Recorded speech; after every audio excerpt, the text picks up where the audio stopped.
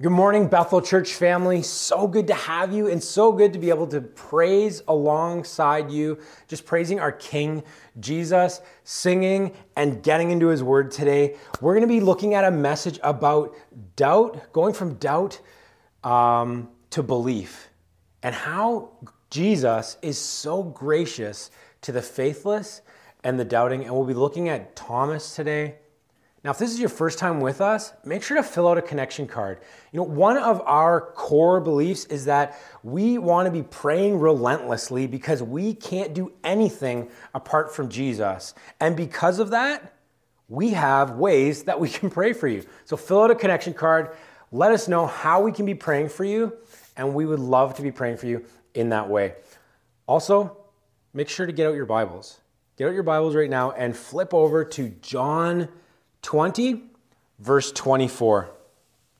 Now Thomas, also known as Didymus, which actually means the twin, one of the 12, was not with the disciples when Jesus came. So the other disciples told him, "We have seen the Lord." But he said to them, unless I see the nail marks in his hands and put my finger where the nails were and put my hand in his side, I will not believe. Now, a week later, his disciples were in the house again. And catch this, and Thomas was with them. Though the doors were locked, Jesus came and stood among them and said, "Peace be with you." Then he said to Thomas, "Put your fingers here. See my hands. Reach out your hand and put it into my side. Stop doubting and believe." And Thomas said, "My Lord and my God." Then Jesus told him, "Because you have seen me, you have believed. Blessed are those that have not seen and yet have believed." Let's bow our heads in prayer before we dive in today.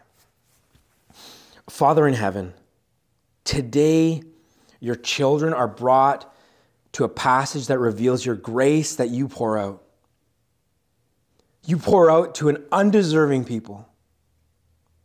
Thank you, Lord, for how you continue to pursue us even in the midst of our unbelief and doubt. Listen to our prayer, Lord.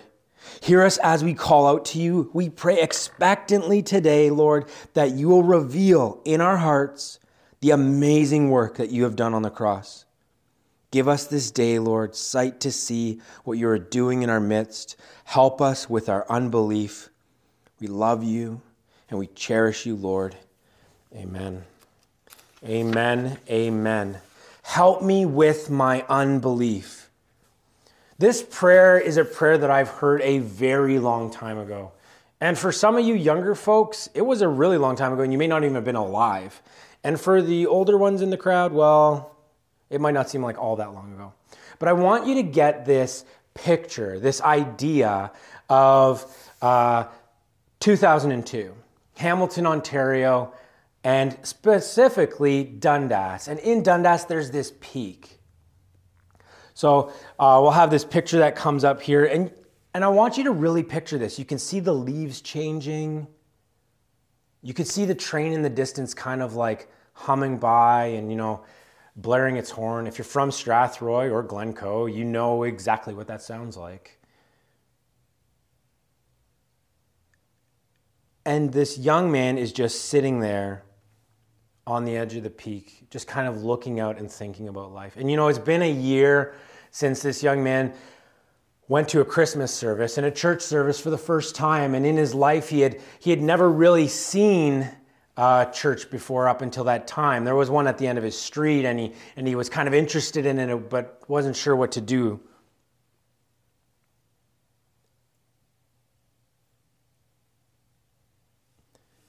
And now he had dove in feet first. And as he's going through scripture, Jesus is pointing out, do you see that? Do you see that? That's me in the Old Testament.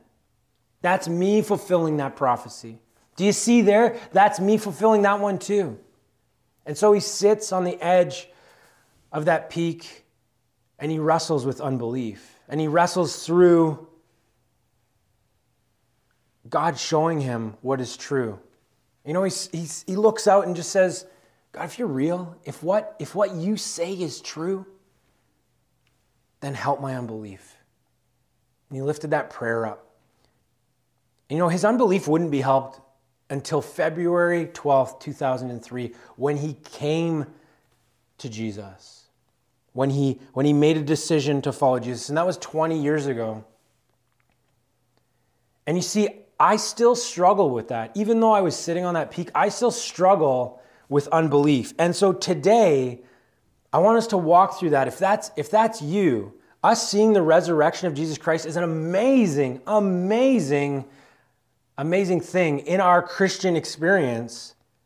And it's foundational. If Jesus didn't rise from the dead, then we are fools.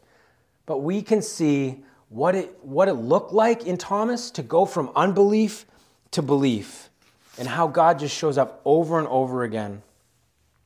You see, loved ones, we may look at Thomas and say, dude, like, what's with you? Why can't you believe? You've been with Jesus for so long. You know, but Thomas's pattern isn't unique. And we're going to see that there's people in the Bible that had this pattern of unbelief. And then we're going to see how they wrestled through it. And then at the end, we'll see how Jesus is so gracious to the faithless and unbelievers. You know, some of us may need signs or drastic things to happen in our lives to believe that Jesus is who he says he is. There are times when we go from confidence to not being confident at all, and then doubt kind of creeps in. But I want you to know this. Take this down if you're taking notes. Scripture clearly displays that our disposition is lack of faith and trust, but even in this, Jesus shows he is gracious to the doubting and faithless. Through our time this morning, we will see how God's grace is being poured out over and over again. So first off, let's talk about Thomas and his unbelief.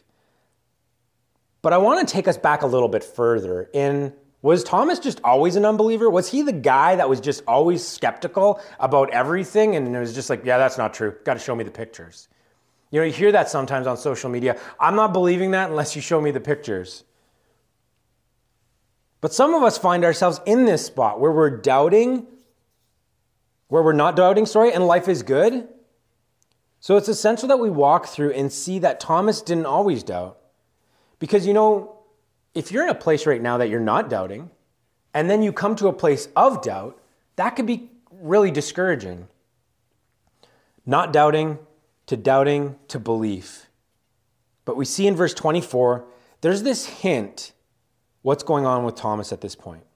So let's go to verse 24. It says, now Thomas, also known as Didymus, one of the 12, this is what I want you to see, was not with the disciples when Jesus came. He was not with the disciples. You know, John doesn't just write that for absolutely no reason. There's a reason for that, and we're going to walk through that. We should pick up on this because this is kind of weird. Why wasn't he with him? Was Thomas out running errands? Was Thomas going to get groceries or pizza, and then Jesus showed up and he came back and he's like, what did I miss? What did I miss? No. This is shortly after Jesus died, and all the disciples are together, and these guys were together often for several years. Jesus dies, and they're broken, and they're sad about what's happening. One of the passages says they're weeping.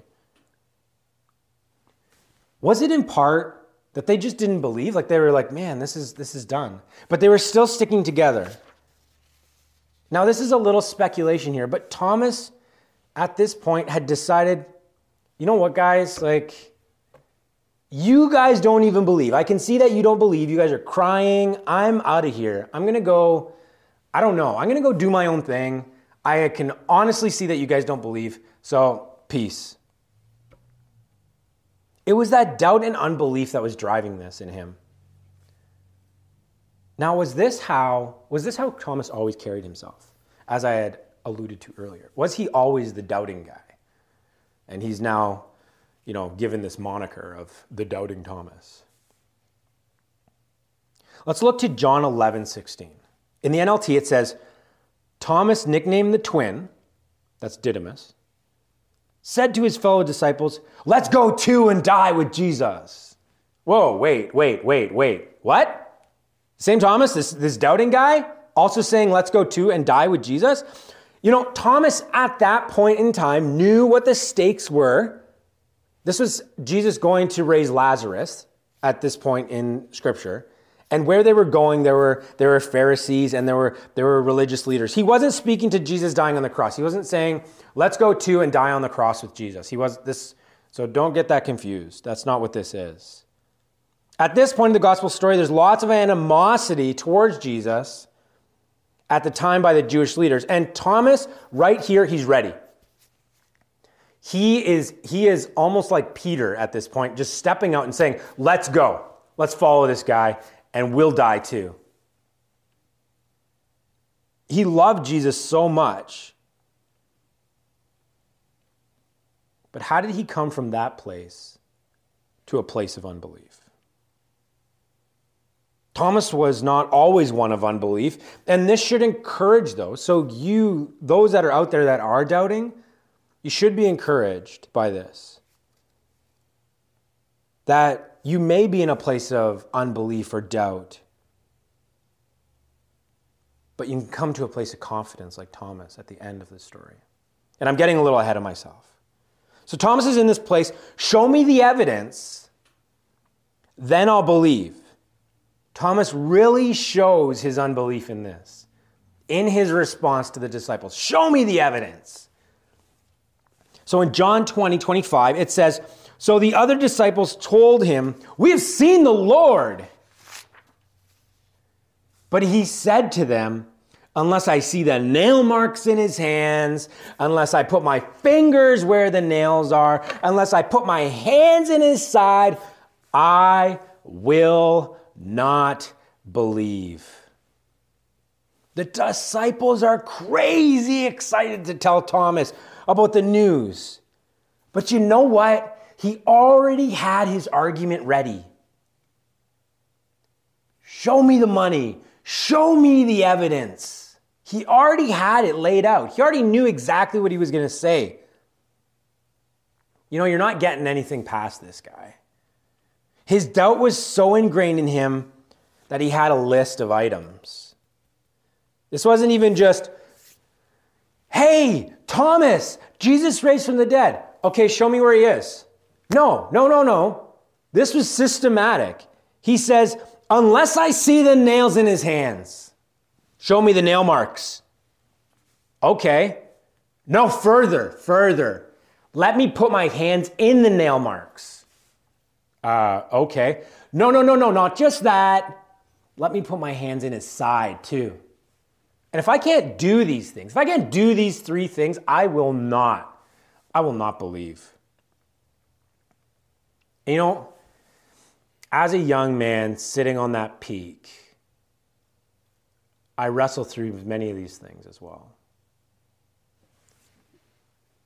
Give me a clear, concise description of the Trinity. Explain it to me fully, and I'll believe.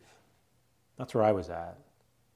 Tell me why in Mark 16, verses 9 to 20 are only in some manuscripts. Tell me an exact reason to my liking, and then I will believe. You see, we come up with these lists.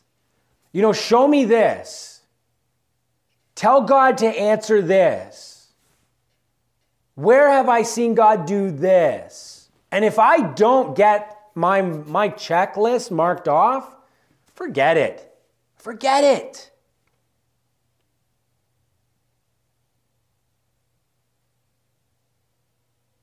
Loved ones, where are you at with your journey with God?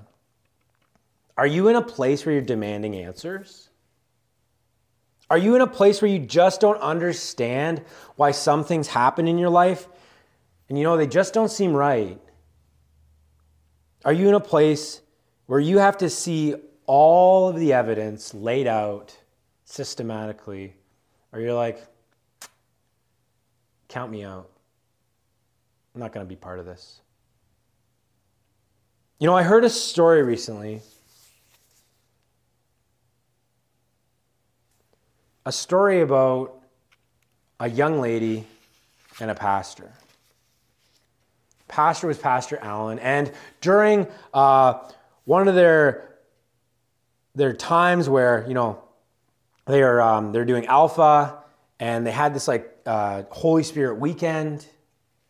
This was a time where Allen could pray for them, and then people could ask for prayer, and then also pray for others. And during this time, while Allen was praying, he heard this. He felt like the Lord had spoken to him and said, "Red canary." He was like, okay, that's weird. Red canary. And so when he was meeting with this couple, God prompted this pastor to share with the two people he was to pray with. And so when it came to pray with him, he was like, hey, it's going to sound weird. Maybe he didn't say it like this. You can ask Alan later.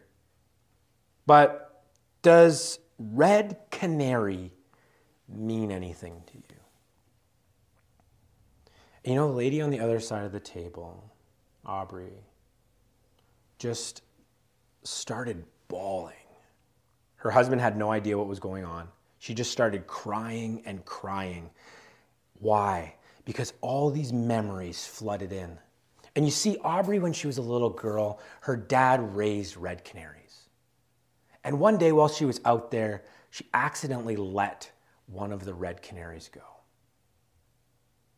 And she was upset about that, and her dad came home, and he was like, you know, don't worry about it. That bird, it wasn't viable anyway. It was fine. It's fine. And Audrey she held on to that for a very long time. But in that moment, she saw a sign. She saw that God sees her. No one else knew about that, not even her husband. Not because it was this traumatic event in her life and she didn't want to share it with anyone. It was just one of those things that happened as a child and she had forgotten about it. But no one would have known. And so the Lord placed that on Alan's heart to share that. And Aubrey came to Christ, and her husband as well. And what an amazing story. Lord, help my unbelief. Help my unbelief. You know, you see, even in our unbelief, God doesn't give up. He is so gracious to those that are faithless and doubt. He continues to chase us down. Further, this isn't the first time this happened in Scripture. Let's look way back to Genesis 15. So this scenario of unbelief to the Lord showing up, to the person then being like, wow, I believe, this is amazing. This isn't the first time. I'll give you one example. There's many I could go to, but I'll give you one example in Genesis 15. This is about Abraham. And you see in Hebrews, before we go to Genesis, in the book of Hebrews, it says this. What is faith? It is the confident assurance that what we hope for is going to happen. It's the evidence of things we cannot see. It was by faith that Abraham obeyed God when God called him to leave home and go to another land that God would give him as an inheritance. You see, loved ones, Abraham is considered one of the big heroes of the faith. He's considered one of the big guys, one of the ones that had the strongest faith. Yet, when we read this account in Genesis, he actually was a doubter at one point. So Genesis 15, 2-6 says, what good are your blessings when I don't even have a son? God, you say you're going to bless me. This is Abraham. I don't even have kids. How am I supposed to be blessed? What is Abraham wrestling with there? He doesn't see a systematic way through it. He doesn't see how God could bless his family because he doesn't see the evidence. Yet God responds, listen here, folks. God could have just said, well, Fine, I'll move on to the next guy. But God responds. He says, you will have a son on your own to inherit everything I am giving you. Look up into heaven and count the stars, if you can. Your descendants will be like that, too many to count. And Abraham believed the Lord. Evidence of things we cannot yet see. Abraham could no way see that. No way see that. But he had faith. He went from unbelief to faith. There are many that walk through this journey when our first inclination is not believing. It's not belief, but it's unbelief. That's where we rest. Even those that are considered most faith-filled by God, even those that are considered most faith-filled in the scriptures, go from unbelief to belief. So what makes you and I any different? So if you're in a spot of doubting, will you always sit there? No. No, loved one, you will not.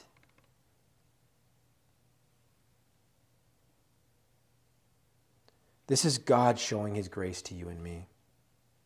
That he continues to pursue us even when we doubt. Even when our faith is lacking. And even when we demand. That's right, demand from the God of the universe, the one that created everything, to show us a sign. God could have said to Abraham, fine, have it your way. You're right, you won't have any kids. Because that's what you believe. But he didn't. No, instead he enters into conversation with Abraham and allows him to see what he's going to do in the future. And Abraham believes. And one ought to see that Thomas is not the only one who doubted. He wasn't the first, and he won't be the last. But in that doubting, there is grace upon grace from Jesus. And that is what we're going to see. But before we go into that, before we see more of Thomas's story, who else doubted in the scriptures? Who else? So we have Abraham who went from doubt to belief, but who else doubted? The doubting and the faithless are many. The disciples came to Thomas, only believed after Jesus had seen them several times. Even though we often point to Thomas as the doubting one, Jesus had actually showed up to the disciples several times before they believed. They didn't believe the first time they saw him either.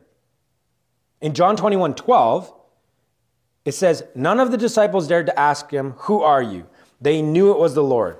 But there's this little thing that John puts in, this little nugget he writes. This was the third time he appeared to them. None of the disciples dared to ask him who you are. They knew he was the Lord. Oh, but by the way, this is like the third time that Jesus has been there. It's not the first. Remember, Thomas had not even seen Jesus. Verse 24 says Thomas was not with the disciples. Thomas wasn't with the disciples before. Thomas hadn't seen Jesus. This is the first time Jesus showed up. Another spot where the disciples don't believe. In Mark 16:13-14. When they realized who he was, they rushed back to tell others, but no one believed them. Still later, he appeared to the 11 disciples as they were eating together. And what did Jesus do? He rebuked them for their unbelief, their stubborn refusal to believe, those who had seen him after he had risen. Jesus shows frustration with unbelief. Must I do miraculous wonders before you people will all believe me? Now, the point of this isn't that Jesus showed frustration. The point of this is that he was frustrated because so many people didn't believe. Must I just keep showing you all these miracles and signs, even though you don't believe? Even though you see the sky at night and you say, red sky at night, sailor delight. Red sky in morning, sailor take warning. That's in the scriptures that Jesus tells that to the Pharisees. They could see the signs of the sky, but they couldn't believe when Jesus had resurrected. They couldn't believe when Jesus showed miracles. They couldn't believe when they saw God working in their lives. Nathanael doubts in John 1:46. Nazareth, exclaimed Nathanael. Can any good come from there? The disciples come to Nathanael and say that, hey, the Messiah has come. He's come out of Nazareth. And Nathanael's like, what? Nazareth? There's no way the Messiah is coming out of Nazareth. Nothing comes out of Nazareth. Most didn't believe. John 12:37. But despite all the miraculous signs he had done, most of the people did not believe. Do you need me to show you more signs? Shows them more signs. Yeah, we still don't believe. Over and over and over, people didn't believe. So the people that didn't know Jesus didn't believe. Well, that was because they weren't close with him. But surely his own disciples would believe all that time they spent with him? No, they didn't either. Many are faithless in doubt. And even in that, God still abounds in grace upon grace. If we doubt, we can know that God will not let us go. If we're in a place of doubt right now, God has not forgotten about you. He is gracious to the doubting and faithless. You might be in a place where you're questioning whether you're even a follower of Jesus because you're doubting. And that is not true. Just because you doubt doesn't mean you're not a follower. But God is gracious to those that are doubting. We need that. I need that. I need God to show me over and over again.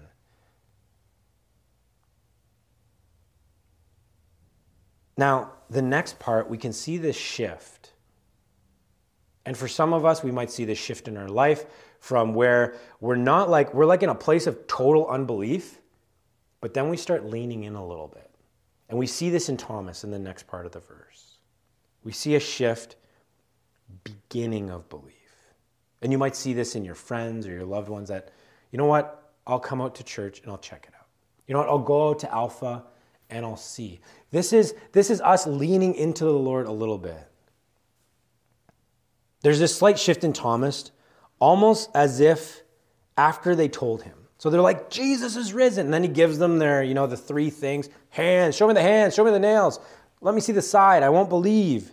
But even in that, he was almost trying to be like a tough guy.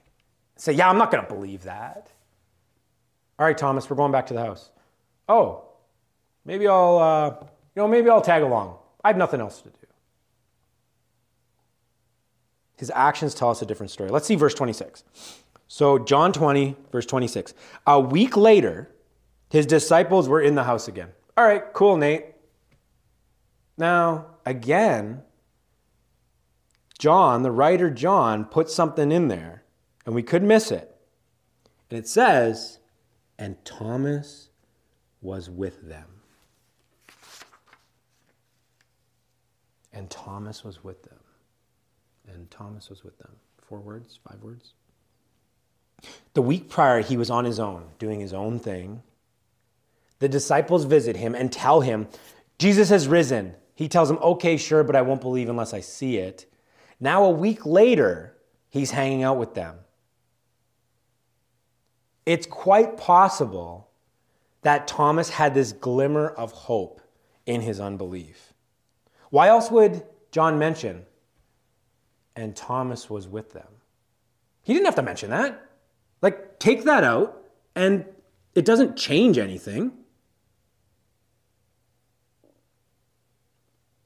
At all. A week later, the disciples were in the house again. Though the doors were locked, Jesus came and stood among them. John did not have to include that in there. But it's this little nugget. And Thomas was with them.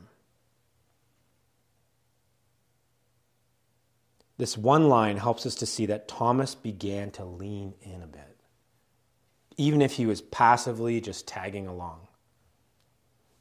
Some of us come to church and we're absolutely not even sure about this God thing. But you've shown up.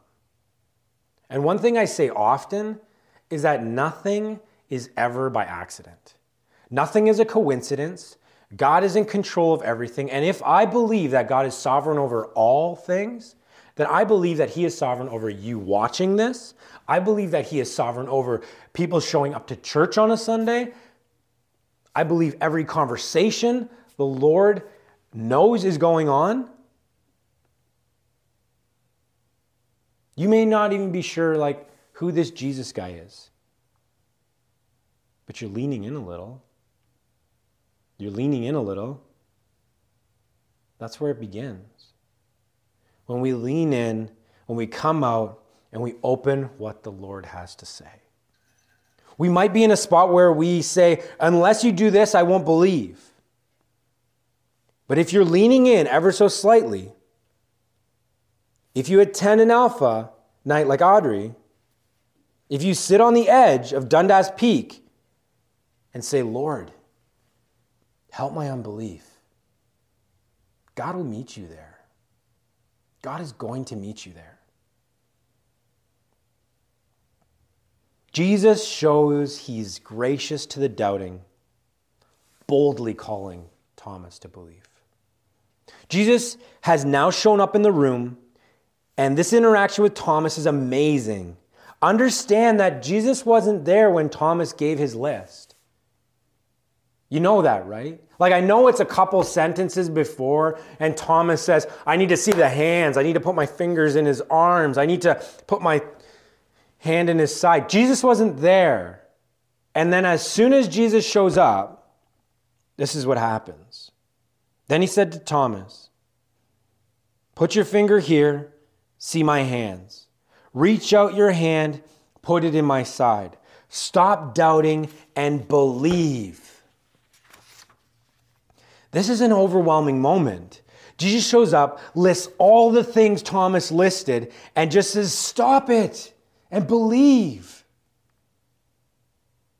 Now the word here, he says, stop doubting. The word here for doubting is this. Doubting.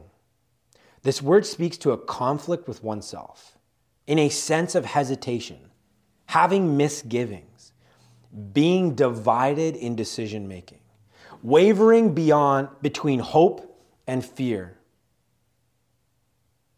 Doubting. What is it that you are fearful of? What is it that is dividing your decision making?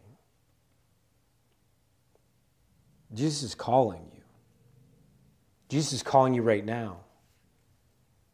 Is it you don't trust? Is it you have a hard time trusting that God will actually care for you? So you're divided between, you know what, I don't think he's going to care for me, and I think God loves me. But you can't make that decision, so you're doubting. What is it that's making you waver? When Jesus is calling, this is good news. And in this, he's saying, you don't have to doubt. Christ came for you to enter your life right here, right now. Jesus is working on you, and he's saying just the same thing he said to Thomas. He's saying, stop doubting and believe. I think in this moment, some translations have an exclamation mark at the end of it. But in this moment, it's Jesus' loving care coming alongside Thomas. It's just saying, Thomas, just stop. Just stop doubting.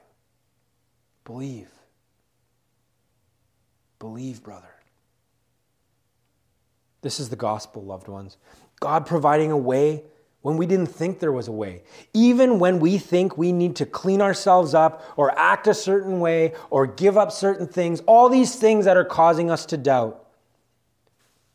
You know what? Those things will come. You'll get cleaned up. You'll begin to trust.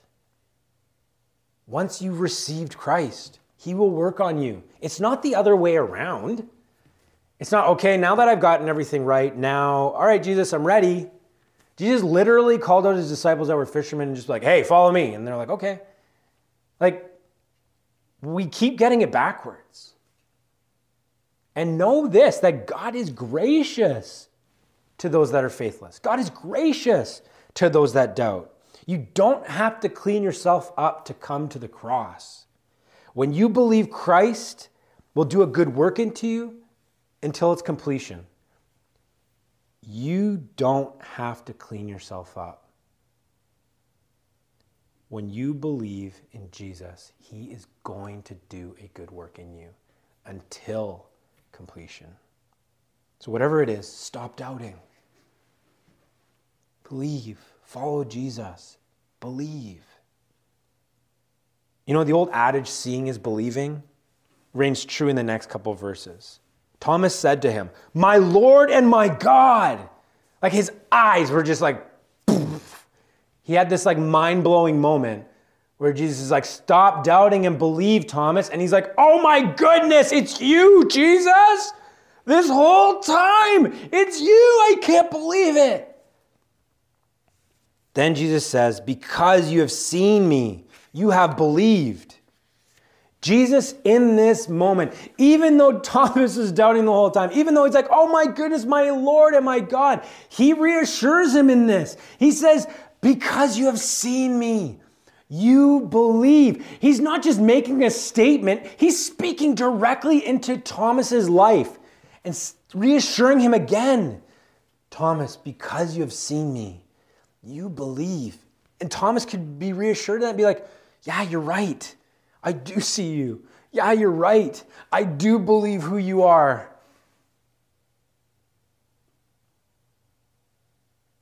And this belief is so interesting in this part because Thomas had so many demands. He had so many, right? 3 of them? And yet seemingly only one of those were actually fulfilled. In the Wycliffe commentary, it says, "There is no evidence that Thomas touched the Savior.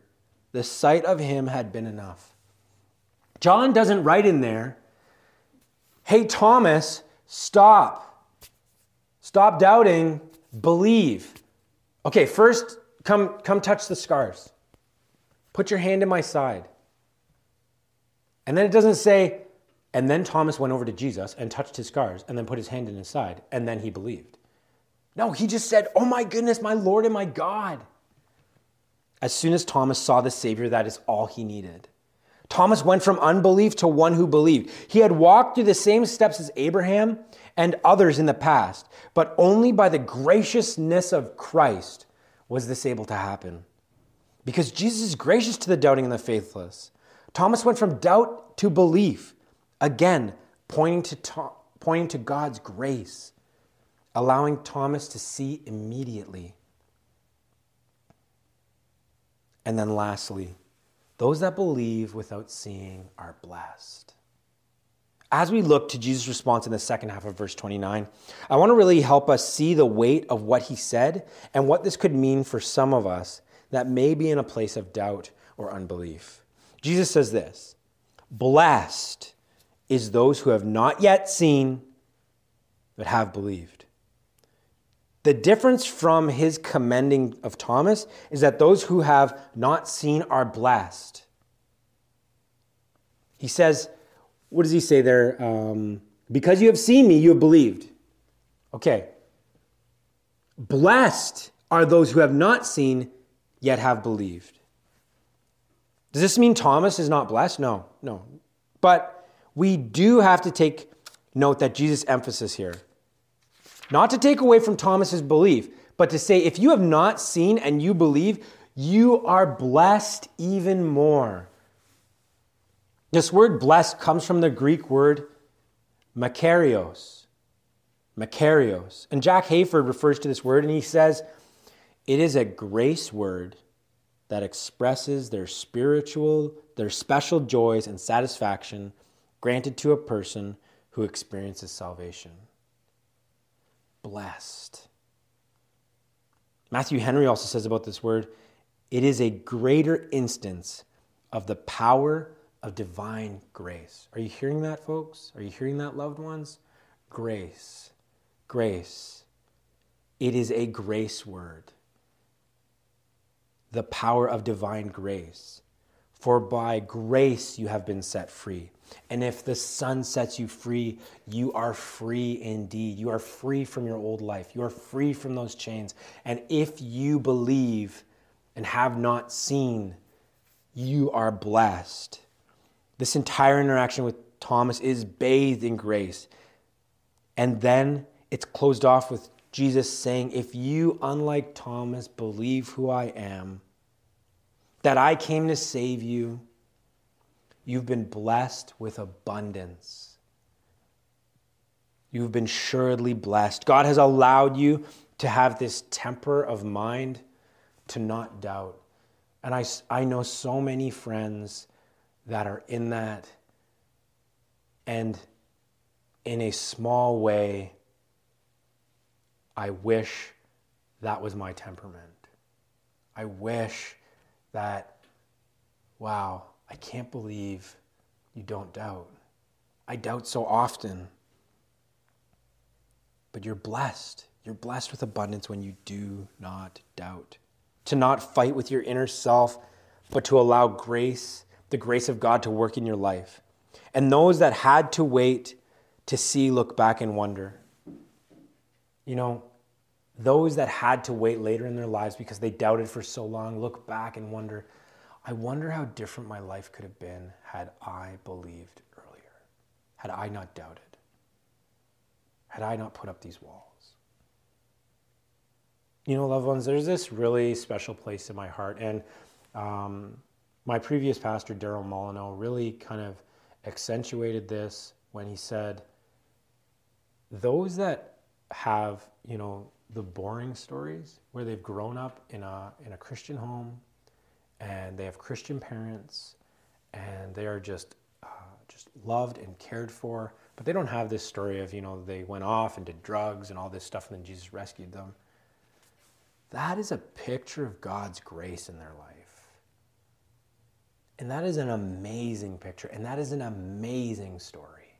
That is an amazing story of God's grace just being poured out. So if you are in that place, just be encouraged. Be encouraged. That young man sitting, looking over Dundas Peak, asking God to help his unbelief. God had to do to him what he did to Thomas. God had to bring him to a place where he said, stop. Just stop. Stop doubting and believe. You can see it, Nate. You can see it in Scripture. You can see it by the people I've surrounded you with. You can see it in every circumstance. Stop doubting. Are you here and you're doubting? Are you here and you're just waiting for a sign? Or are you here and God has revealed himself to you and you just need to step out in faith and belief?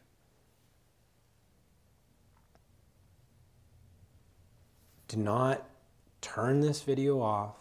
Do not walk away until doing business with God. Right now. God is calling you. He's saying, stop it. Believe. Follow me. I'll finish with this. Stop doubting. Believe. Jesus is gracious to the doubting and the faithless. And he's offering you grace today. Let's pray. Father in heaven, thank you so much for your word. Thank you for the stories that you intricately weave throughout your word to just show us who you are. Show us what your character is. Thank you, Lord, for allowing us to get a picture window into who you are and how gracious you are to us, Lord. Even those that are doubting. You're not harsh on us. You're all but. You're gracious, caring, loving. Lord, I pray for those right now that are wrestling with this. I pray that they would come to a place where they'd listen to your voice and they'd hear, stop doubting. Stop doubting whoever you are. Stop it. Believe. Follow me. Your life will be abundantly filled with Jesus. So, Father, I just thank you again for this time. Thank you so much that you're here, Lord. You're in our presence. You're working among us. In your name I pray. Amen.